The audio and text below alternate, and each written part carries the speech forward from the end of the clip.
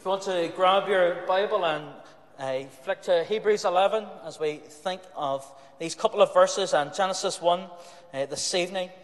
Hebrews is a letter written by an unknown author to an unknown people, but at the same time a specific author to a specific people. The content of the book is one throughout which encourages the saints to keep going in their faith. Keep going because of what Christ has done. Christ is the final word, if you like. If you do not accept Christ, you do not accept God himself. And the writer tells us that we can have full confidence in Christ because he is this perfect high priest who gives his people access to God on the throne. Christ has come. He is fully divine, yet he is God's Son and fully human, who would be the perfect sacrifice for believers. And as we look at Hebrews 11, we need to look what comes directly before it. In Hebrews chapter 10, in verse 19, you'll maybe see in your Bibles a little subtitle. Mine says, a call to persevere, a call to keep going in our faith. The writer is going to tell him to keep going in light of the previous 9.5 chapters, or 10 chapters, of all that I have written and said. Verse 19, therefore, or let us, because of all what Christ has done for us as his people, therefore persevere, keep going. And he does that in the last half of chapter 10 with a warning to them to not sin deliberately and an encouragement to keep going. See, for the people the believers who have received this letter, who are God's people, they're reminded in Hebrews 4 that they can approach God's throne, that the believers have a special access to God's throne room. And it's almost as if the believers don't want access to the throne room anymore. It's almost as like someone who is royalty not wanting to have access to the throne anymore. And in chapter 11, we have what's often called this great hall of faith. It serves as an example of faith to us.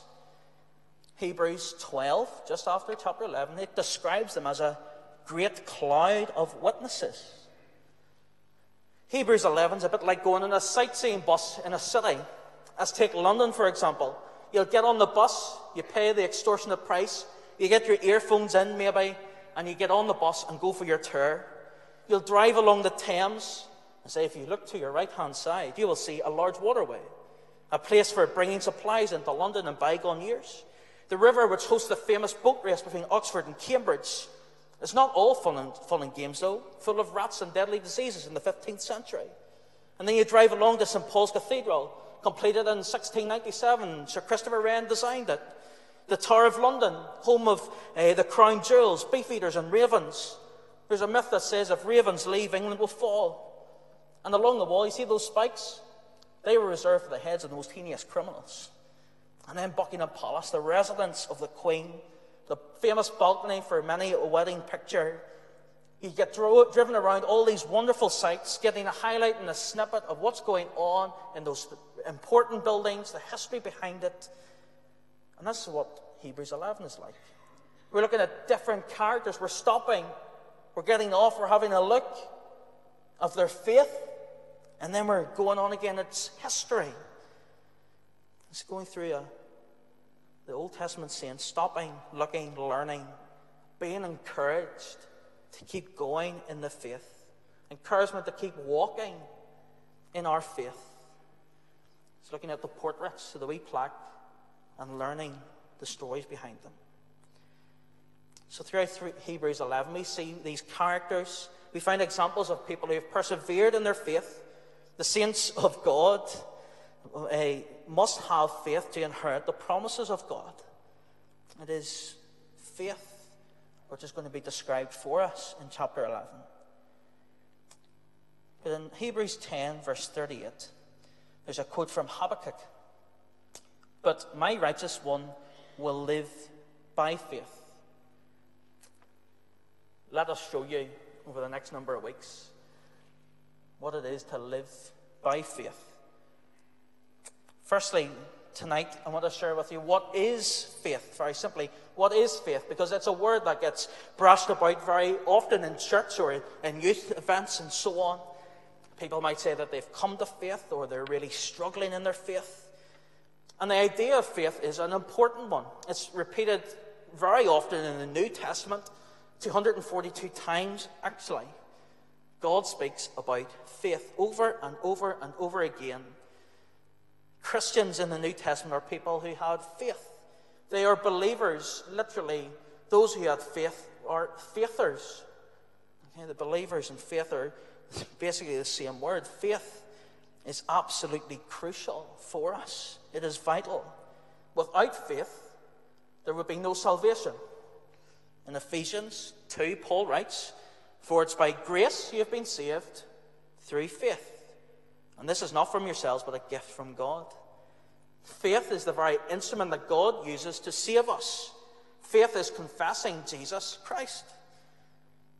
But we need to know more about faith in the Christian life. So if you look down at verse 1 in Hebrews chapter 11, we're given a helpful but not comprehensive statement or description about faith. Faith is being sure, firstly, of what we hope for.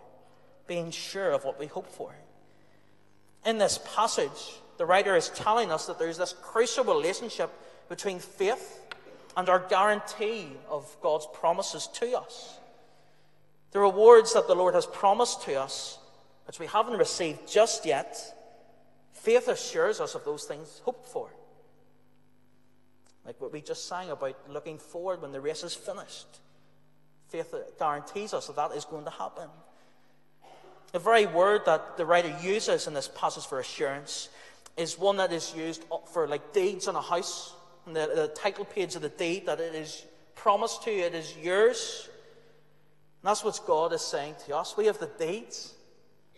We just have to wait to get into there. Faith is the instrument where God uses our salvation and all the promises that go along with our salvation. Faith is being sure, being guaranteed of what we hope for in the future. It gives us an actual reality to what we know is coming. Faith, knowing what lies ahead, enables us to live life properly. Faith, knowing what's coming, allows us to really take comfort in that we know our inheritance is in Jesus. So in all of our life, we can keep going because of Jesus, because we know what we hope for. We do not fully experience all the blessings of the gospel. We all won't enjoy the freedom to not sin. We will not enjoy the freedom from the Satan, the evil one, until we are in God's kingdom. We can keep going because of Jesus. Our faith gives us a present reality and hope because of that future. This sure hope that we have helps us to stand firm and obey God in the face of trial, in the face of temptation, because we know that his promises will be fulfilled. A commentator writes this: faith gives the object hoped for at a future period. Okay, so faith in eternity, it gives it a present reality and power in the soul as if we already own it. For the believer is satisfied with its security and acts under the full persuasion that God will not fail. Faith is living, although we already have eternity in the bank. That's exactly what faith is. We hope for it. We long for it. It is already ours in Jesus. But do we live like that? What do we hope for? We hope for Jesus coming back to judge and to reign, our resurrection and our glorification, to have sinless, fully restored bodies. That is what it means to live for faith. But is that reflected in our lives? Faith is being sure of what we hope for in Jesus. So faith is being sure of what we hope for, and, last part of verse 1, certain of what we do not see. Our faith allows us to see things that we can't see. Faith is evidence of things not seen. Faith is proof that we are guaranteed to be God's people. So what does that maybe clumsy maybe mean actually? Well, for the unbelievers, the invisible, the spiritual, the future things that is revealed in God's word, for the unbeliever, those things are questionable, dubious, and doubtful. But for the believer, the invisible God is visible, or the unseen God is seen. The unbeliever prefers to trust what the majority say, will trust anything that science can demonstrate. They will question spiritual matters, will object to the notion of God and his rescue and injustice. But for the believer, the Holy Spirit has opened the heart and the eyes. The heart is renewed. The unbelief in us is broken. So for the believer, faith means, well, if God said it, it must be true. For the believer, faith means that God's word is our foundation. God's word is our foundation. It's God's word that we use to build a picture of the world. It's God's word that tells us what is right and what is wrong. It's God's word that sets the sexual standards, not anything else. It's not as if our faith is some sort of blind leap into the darkness. It's not based on hope, some sort of vague hope. It is based on the very word of God. And there is evidence to it. We'll work through Hebrews 11 and refer to God's work throughout history, illustrating faith for us. We will see, we know in the start of Luke, the evidence that was put into that so that we may know that it is true. The foundation of our faith is God's word. For this group of believers who are maybe wavering in their faith, who have maybe seen church members give up on the faith. I've seen church members be executed for their faith. The writer of Hebrews doesn't tell them to go look for new experiences. The writer of Hebrews tells them to look to God's word. He calls them all the way back, not to something new, but to something old, to God's word. Faith is not believing in things like unicorns or leprechauns or dragons. That is more wishful thinking, especially for so many of our young girls walking about with their unicorn t-shirts. The Christian faith is believing things for which there is evidence. God's word and, as the previous 9 or so chapters tell us, Jesus Christ himself. But does, ask you a question tonight, does your faith reflect the hope and certainty? Does your faith reflect hope and certainty? These heroes of the faith, as we go through them each week by week, they've all one thing in common. They have their trust in God, in his word. Despite their trials, their sufferings, their difficult scenarios, they had faith in God. They trusted God. They were dependent on God's word. Many people profess to be Christians, but they are not. Many say they believe, yet what influence does their hopes in Christ have over their life? Is your faith, the hope and certainty of it, purely just to give the right answers whenever someone asks you or we ask you? Or has faith truly penetrated the truths of those promises of God, truly penetrated your heart and your life? Does your faith in Jesus really display that you are living in the light?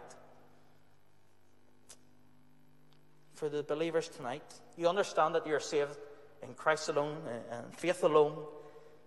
But do you understand faith in your everyday life? What that looks like? In what ways can you show us that you trust God? In what ways do you trust God because of your faith? Does your faith really rest on God's promises to you in his word? Do our lives really reflect our faith? Because we understand that if we are not God's people, God will judge us. Yet we flippantly sin often. We take no consideration for what God's word says.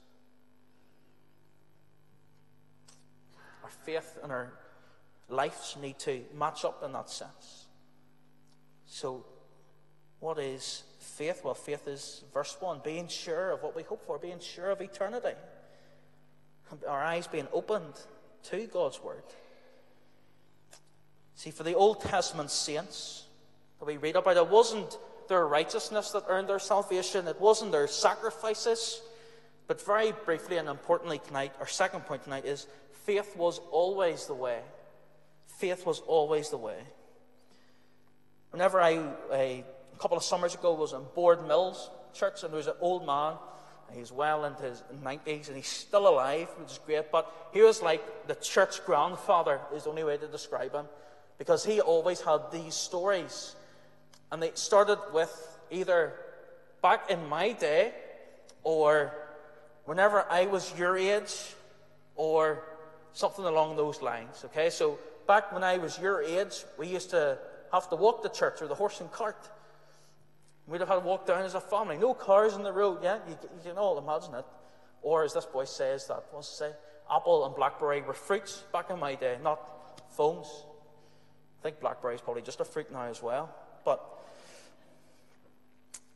it was back in my day, and sometimes we think as the Old Testament as back in the day it was different, completely different. Hebrews tells us, well, back in the Old Testament it was still faith. For those struggling with their faith, the writer of Hebrews spent page and page and page reminding them of what Christ has done. They have heard it and they've seen it as well. But what is amazing for these list of heroes of faith in the Old Testament, they continue to have faith in God even though they didn't receive God's promises in their lifetime.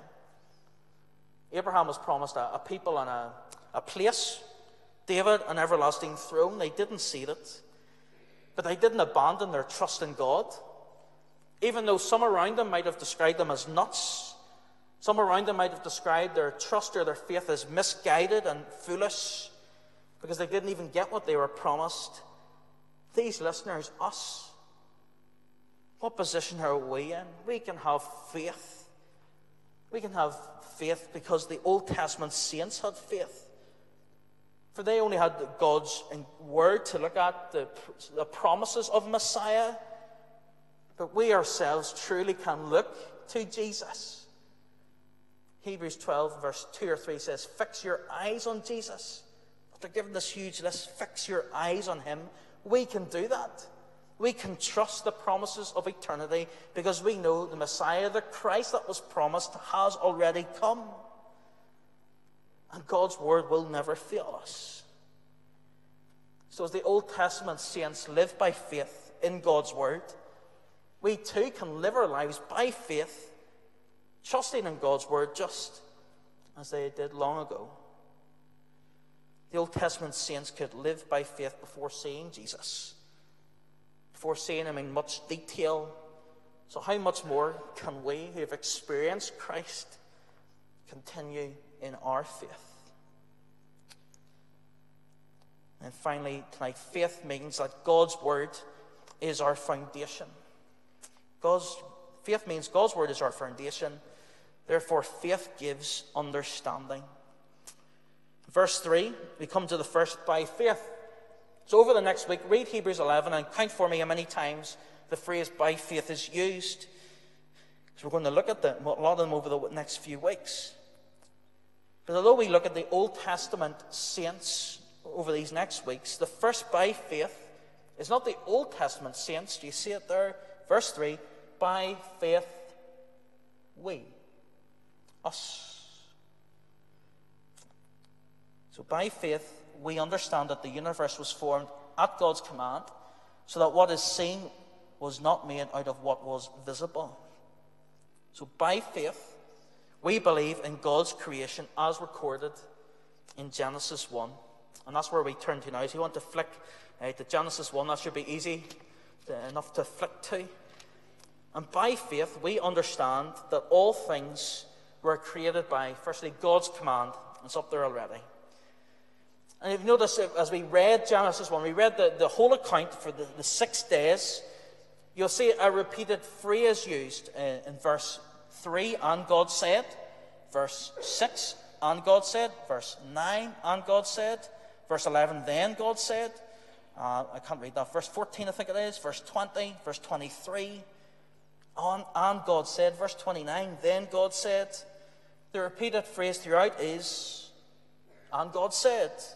God's only tool in his creation was his word. That is it. In creating everything through his word, God shaped everything. God shaped each cell and atom, the sun, the moon, the stars. Everything was carefully put together. Everything was so carefully put together. The universe has just the right gravitational force. If it was larger, it would be sucked up into the sun. If it was weaker, it would be cast off into the abyss and the cold. The speed of light is just right. It's just the right temperature or distance between the planets, or as they crash into each other. Water is the perfect polarity. Sorry, a bit technical, but if it were any different, it would be not sustain life for us. All created by God's command, by God's words. So by faith we understand creation by God's word. We understand that God commanded creation into being. Secondly, out of nothing. God created the world out of nothing. In Genesis chapter 1, verse 2, the earth was formless and empty. In the beginning, God created the heavens and the earth. This tells us, that God didn't use anything, no material to create the earth. The Hebrew word bara, create, is specific. It means to create something out of nothing. So God is shown to be creating the whole world out of nothing. Not even out of himself, but out of nothing. Just his word. Men, women, children, we can't create in the same sense that God creates.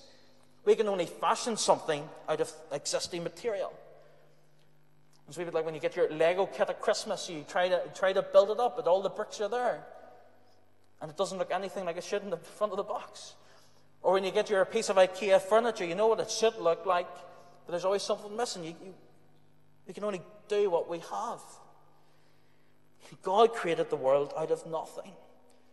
Or for the scientists among us, the Latin there, ex nihilo, is just out of nothing. That's the phrase that is used in debates. But science suggests that everything was made from something. Christians confess that everything was made from nothing. Science does not know where something came from. Christians profess that God used nothing to make everything.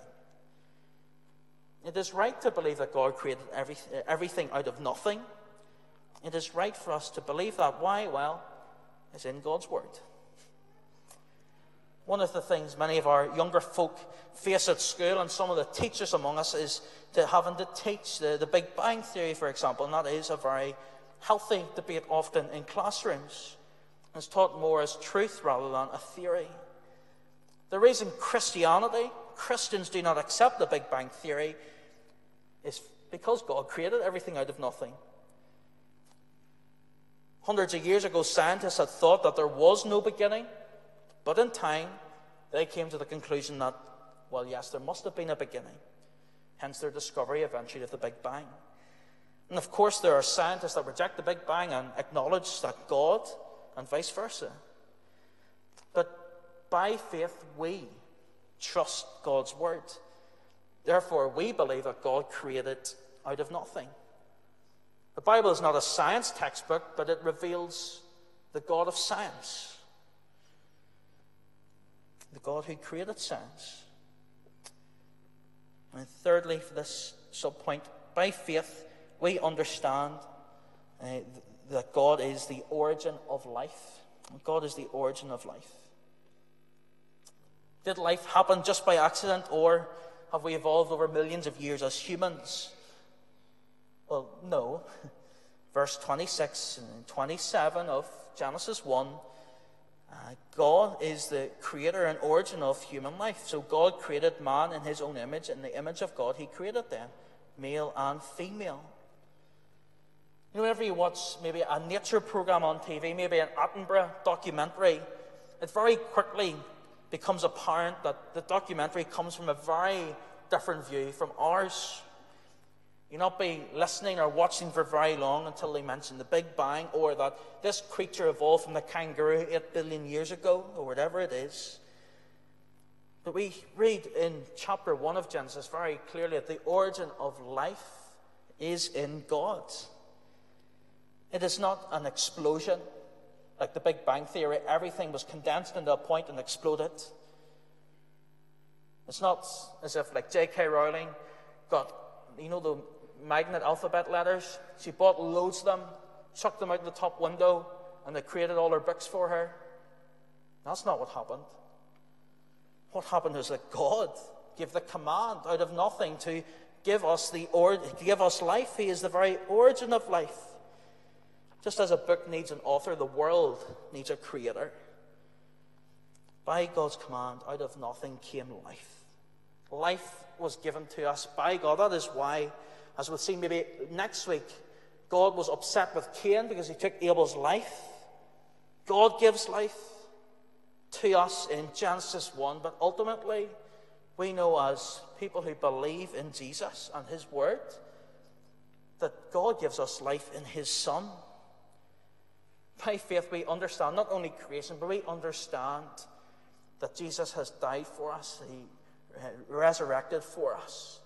So we can have these great promises of God, of an eternity, of a promised land to look forward to. Because finally, by faith, we understand that creation is or has an intelligent design. Most scientific research, if not all of it, will often point to everything around us, and it'll say evolution or Big Bang, a little bit of both. They do not see an intelligent designer putting it all together. The idea of there being another force outside the universe is absurd and ridiculed. But we see very clearly in Genesis 1:1, God created. And we see, as God, we work through the days, the thought that goes into it, the birds, the fish, the animals, the people. It was only an intelligent designer who could create just the right universe, not just chance, but the perfect place for the earth amongst all the solar system. God created, he knows, and he sustains his creation. Everything was created by his command. Some scientists will often act certain of the knowledge of their research, certain of the knowledge that they know where the universe came from. But they keep making more and more discoveries, so actually the more they know, the less they know. But often they are proud and arrogant. They don't really appreciate how little they know. Yes, science helps us understand how the world operates, but it cannot draw the conclusion that is logically impossible of how the earth was created. So by faith we understand creation very briefly tonight. By God's command, out of nothing, that God has the origin of life, and it has an intelligent design. The author of Hebrews wants to explain how the faith works for the Christian. And he begins in verse 3 really saying that faith, it frames the whole way we look at the world. Faith frames the whole way we look at the world, even creation and its origin. By faith, we believe God created the world. None of us can get back in a time machine, or at least just not yet, to go back to the beginning and see with our own eyes. But God has told us by his word, and by faith we know it to be true. Now, faith is being sure of what we hope for and certain of what we do not see. This is what the ancients were commended for. By faith, we understand that the universe was formed at God's command, so that what is seen was not made out of what was visible. Let's pray.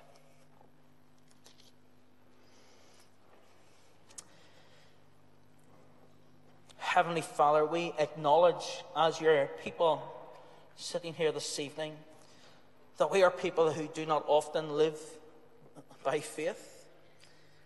Our lives certainly don't reflect that we have faith in your Son Jesus. For we sin without fear. Our language is not seasoned with salt, but it is laden with venom.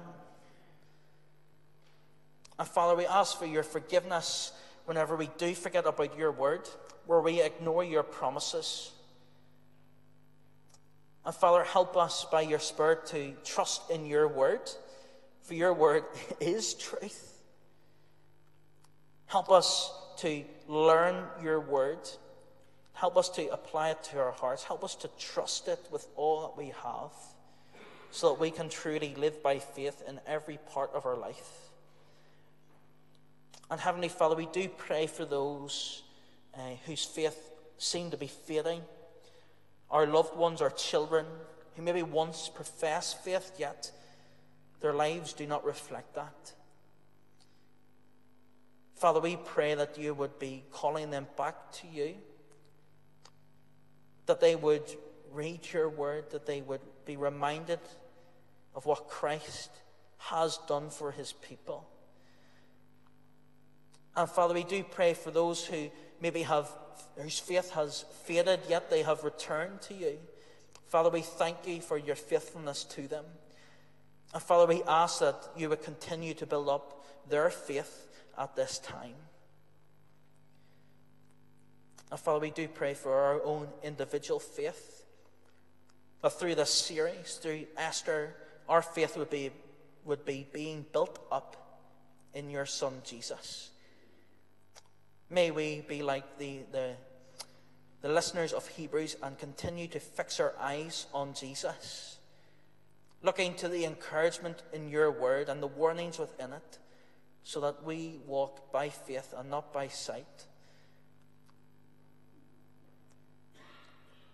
So, Father, as we end our time of worship this evening, we pray that as we live this week, our lives, every step that we take, we would be reminded of the promises we have in your word through your Son, Jesus, who saves us by faith. And it's in his name we pray. Amen.